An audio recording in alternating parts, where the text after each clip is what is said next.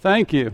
It's a pleasure to be here because this is very nostalgic for me. 30 years ago plus, I was here as the youth pastor at New Village, and it was the beginning of my ministry career, if you want to put it that way. We were, my wife and family came in the middle of the house across at First Base as that was being constructed, and we moved into it soon after. So, over 30 years of ministry and involvement, and it's been exciting to be able to. I've been looking forward to this. I was anxious to get back and just kind of see. I was hoping to be able to see faces. There's a couple here. But that would have been a real pleasure to have been able to see some faces that I remember. But I am excited to be able to say that I'm the pastor of Harborview Christian Church out in Port Jeff, and that as of this past January, our church has been a campus of Island Christian Church, which used to be Northport Baptist Church. And we were a campus of that church for 8 years. And then as of January 2020, we went independent. And so we are out and on our own. For those of you that do remember me, my first wife passed away, Cheryl. If you remember Cheryl, I'm sure you do, if you were here at that time. And she passed away in 2012 of cancer. And God gave me an opportunity at Love Again, and I met Doreen, and Doreen is also a widow of due to cancer, and so God placed us together, and 6 years ago. So that has been quite a bit of transition for me, but God is good. God is faithful. And he is always taken care and always accomplished what he has desired to accomplish in my life. And so I'm very grateful for that. So I come with a message entitled, There's a Price. There's a Price. And our passage this morning is found in John chapter 15, verses 9 through 27. And as we work through this passage, I have to say, the last song that we just sang spoke specifically to this. Dave and I didn't have an opportunity to talk about theme necessarily, but it lined up very, very well, and that's the Holy Spirit, and I'm excited about that. But as we begin, would you join me as we pray? Father, thank you for your word. Thank you for your truth. And thank you, Father, that we have the ability to be able to join together, even through technology, and accomplish the very thing that you have called us to do, and that is to assemble. And Father, I pray that as the word goes out this morning from here and other local churches, Lord, may the power of your Holy Spirit go with it, and may it be anointed. May it be a time, Father, where we receive from you all that you have for us. And I pray that you would use that this morning. In Jesus' name, amen. You've heard the statement, nothing is free. Nothing. A statement I've been hearing all of my life. It rings in my head when I see an advertisement for a new product, or I see an offer on the internet, or even a pitch on the phone call. There's a price for everything. It's clear because we can see it in the fine print. And it's realized when that random bill comes in the mail. And I've been caught on this before, and unfortunately, and maybe you have too, the one true free thing for us in this world is the price that Jesus Christ paid for us on the cross. But even that, our response to what Jesus did carries with it a responsibility of faith, obedience, and the charge to pass this message on to others. We're going to be getting into this a little bit later, So that's a little bit of a teaser. But the author, John, picks up the dialogue of Jesus with his disciples on the last night before his crucifixion. And it's in the upper room discourse, which is basically chapters 13 to 17 in the Gospel of John. He's pouring into them everything that he wants them to know before he leaves the earth. And then back in chapter 14, he's assuring them of peace. In verse 27, it says, "Peace I leave with you. My peace I give to you. Not as the world gives do I give you. Let not your hearts be troubled, neither let them be afraid." Here in chapter 15, we find him building on this reassurance beginning in verse 9. And he says, "As the Father has loved me, so have I loved you. Abide in my love." God's love. What comes to mind when thinking about the Father's love?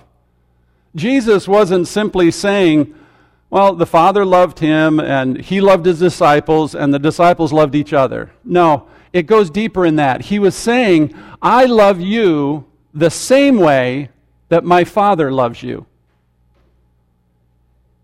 How much do you think God loves Jesus?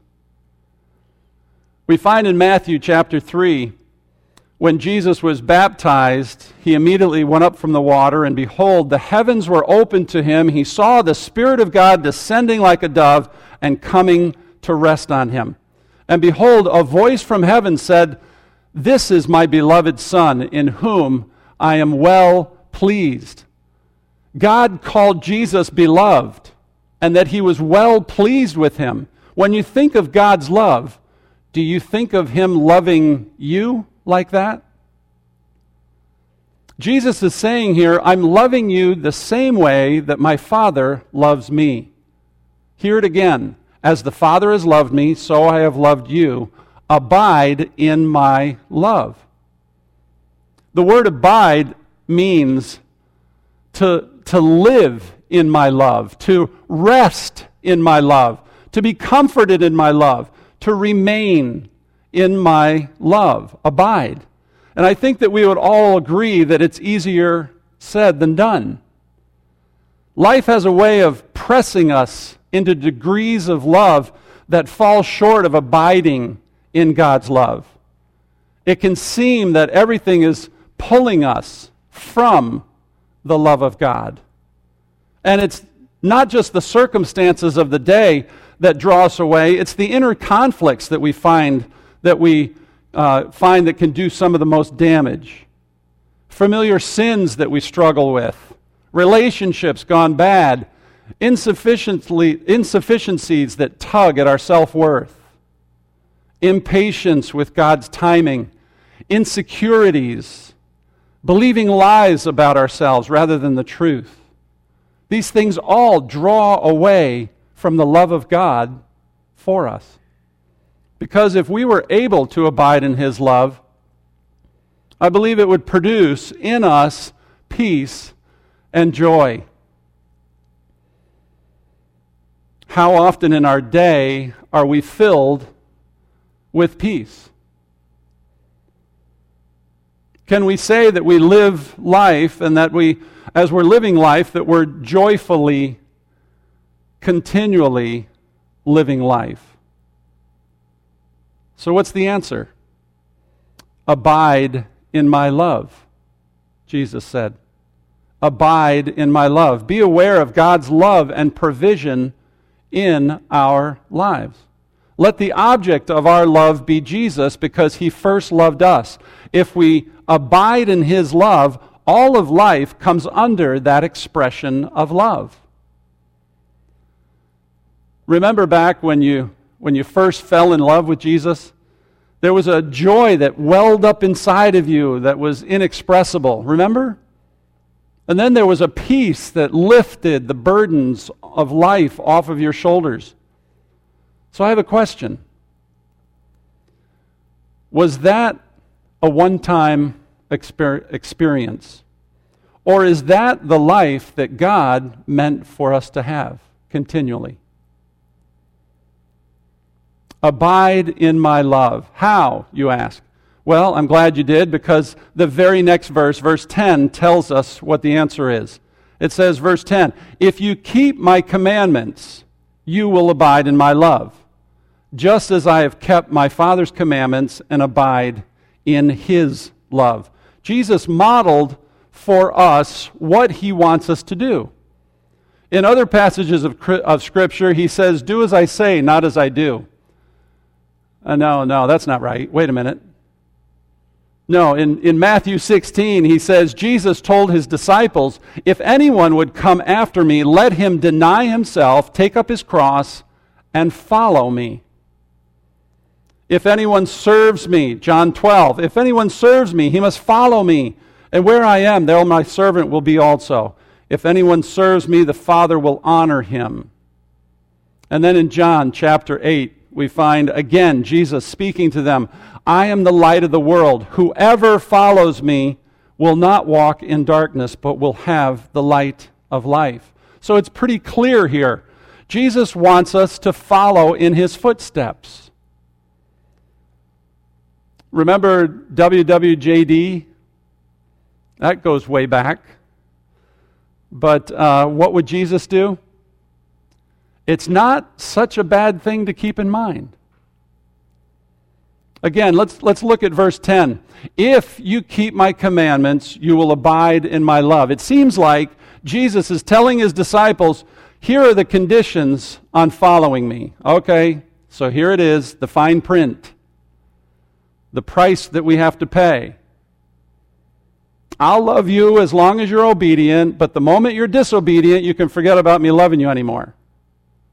Is that what Jesus is saying? No. What he's saying is he gave his disciples an important principle to help preserve their faith, to stay close to him, to be fruitful, and to be obedient. He's actually saying, if you stay close in my love, you will be obedient. His love is not a result of obedience, but rather our obedience is the result of our love for him. Jesus is saying, I love you to the moon and back. And our response is, I love you too, Jesus, so what can I do to show you that love? Anything you want me to do. We love you. We love him because we obey him. In other words, you don't obey Jesus so that we can get in good with him or get what we want. We're driven to obey Jesus by a heart that is filled with gratitude for the way that he pulled us out of this world and poured his love out on us. You can understand the difference when you think of a parent-child relationship. Some of us were raised with the understanding that if we kept the rules, then we wouldn't be punished. But if we didn't keep the rules, we'd get a beating. Or there were others of us that we knew that we were loved, and we kept the rules because of that love. In the next verse, verse 11, Jesus looks at the subject of joy. And he says, these things I have spoken to you that my joy may be in you, and that your joy may be full. But in Isaiah chapter 53, we read that Jesus was a man of sorrows and acquainted with grief. Jesus knew more pain than anything that we've experienced. Yet beyond the pain, the sorrow, the affliction, and humiliation was somebody who demonstrated genuine joy. Speaking of Jesus' legacy to us, we may weep, we may endure pain, we may be crushed by the experience of life, but in the depths of our hearts and souls, there should be a spirit of joy. The source of our joy is Jesus. It says in verse 11, that my joy may be in you, and that your joy may be full. One commentary puts it this way: nothing sets a Christian apart more than the joy they exhibit in spite of their circumstances. And Jesus says that my joy may be in you. Well, where does Jesus' joy come from? Well, think about it. He was on his way home. He sat down, he was getting ready to sit down at the right hand of the Father and have his glory fully restored, the glory that he had enjoyed with the Father from eternity, and that joy he shares with us. So do you see the bond or the connection that we have here between love and joy? The Father loves us. Jesus loves us. The love we have for the Father and Jesus, the love that we have for one another, all of that produces joy. And that joy remains and is full and complete. We don't have to stir up joy or manufacture it or pretend to be joyful. It is Jesus' joy that remains in us. It's from Him. He's the source. And then Jesus circles back around to love in our passage in verse 12. Verse 12 of John chapter 15. This is my commandment, that you love one another as I have loved you. Greater love has no one than this, that someone lay down his life for his friends. You know, it sounds really good when Jesus talks about He and the Father loving us. But this is a much more difficult statement to digest. He's saying basically, okay, now that you know how much I love you, go and love others the same way and to the same degree. This is where I need the Holy Spirit to help me, because it's beyond me to be able to love others as much as Jesus loves me. He loved me when I was unlovely, broken, missing parts, and selfish, and stained with sin against Him. But then He goes on in verse 13, greater love has no one than this, that someone laid down his life for his friends. Jesus was about to do that very thing. The greatest love someone can have, that someone can show a friend, is to lay down their life for that person, to sacrifice everything because of that person. That's the model Jesus left us with, to love others that deeply. But notice here Jesus' reference to friendship. Chuck Colson, when he got out of prison, gave a speech at an Ivy League school. And as he began his address, a group of students began to heckle him and interrupt his speech. They shouted, "How could you have defended Richard Nixon?" And Colson looked at the hecklers and said, "I defended him because he was my friend." And with that, the rest of the student body stood to their feet and applauded him thunderously, because they recognized a trait in Colson that's not often found in politics: the importance of relationship and standing by a friend no matter what. Jesus continued with the theme of friendship in verse 14. You are my friends if you do what I command you. In other words, Jesus is saying, I've been your rabbi or your teacher.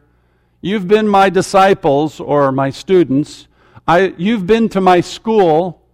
Today is graduation day. And from now on, I want you to look at me as your friend. A boyfriend of my wife Doreen's daughter, Gabby, was talking with Gabby on the phone when he heard Doreen's voice in the background. And so he said to Gabby on the phone, "Hey, tell your mom, hi Doreen." And Doreen said, "Oh, no. No, he doesn't get to call me Doreen until I get to know him better." It's Mrs. Galesko for now. And later on, they continued to date, and Doreen told him, Chris, we're friends now. It's okay to call me Doreen. He says, oh, no, I can't do that. Now, out of respect, he refused to call her Mrs. And finally, when we got married and she became Mrs. Jansen, then he consented to begin to call her Doreen. Jesus explains in verse 15, no longer do I call you servants, for the servant does not know what the master is doing, but I have called you friends. For all that I have heard from my Father, I have made known to you. Jesus is showing his friendship to his disciples and to us. He is telling them everything, the deep things his Father has told him. He says the master does not confide in a servant. That's a true friend. But here's the reality. Even though we have his peace, his love, and his joy, we also have participation in what he receives from the world. Look at verse 18. Jesus says, if the world hates you, know that it has hated me before it hated you.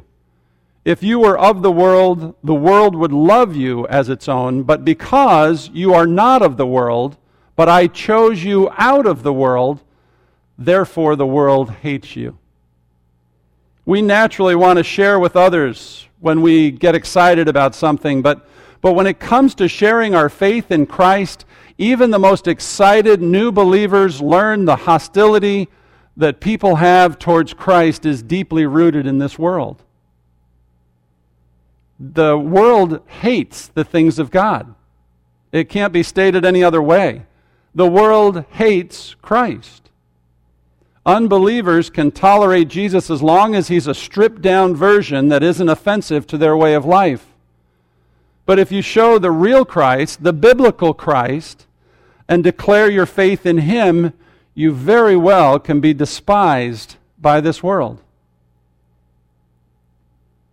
It shouldn't be a surprise that when people come to Christ and expect their lives to be happy and carefree, are sadly mistaken when the persecution begins, and often it comes from family and the ones who love you the most. Jesus said in verse 20, remember the word that I said to you, a servant is not greater than his master. If they persecuted me, they will also persecute you. We need to continue to pray for and witness to loved ones and others. The hope is that they'll come to find Jesus as their Lord and Savior. But we have to expect that some will reject everything and reject us for offering it. And if they reject him, remember, a servant is not better than their master. And then finally, Jesus touched on the Holy Spirit again in verses 26 and 27, when he said, but when the Helper comes, whom I will send to you from the Father, the Spirit of truth, who proceeds from the Father, he will bear witness about me. And you also will bear witness, because you have been with me from the beginning. The Holy Spirit would both testify of Jesus and empower the disciples to testify of him in the face of the world's hatred, hostility, and persecution. This has been going on for 2,000 years and continues with Christians around the world witnessing for Christ today. So, in conclusion, I have to go back to the question. So, is there a price to be a Christian? As the old hymn says, Jesus paid it all to him I owe. Sin had left a crimson stain, he washed it white as snow. There is a price, and Jesus paid it in full. It's out of love for Him that we endure for a time the troubles of this day, and that we abide in Him, and that we're obedient to Him. Not out of compulsion, but out of a love for Him and the price that He has paid for us. That's the price completely paid for. Let's pray. Father God, thank you. Thank you that your grace and your mercy is sufficient for every aspect of who we are and what we experience and go through. We thank you, Father, for your protection, for your love, for your grace, for that mercy that extends to us freely from your love and grace towards us.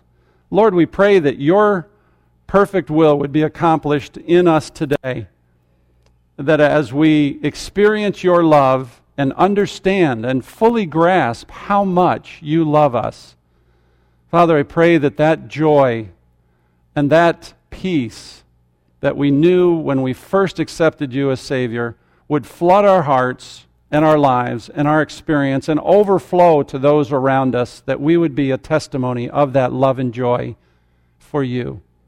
We give you thanks and praise. In Jesus' name we pray. Amen. Amen.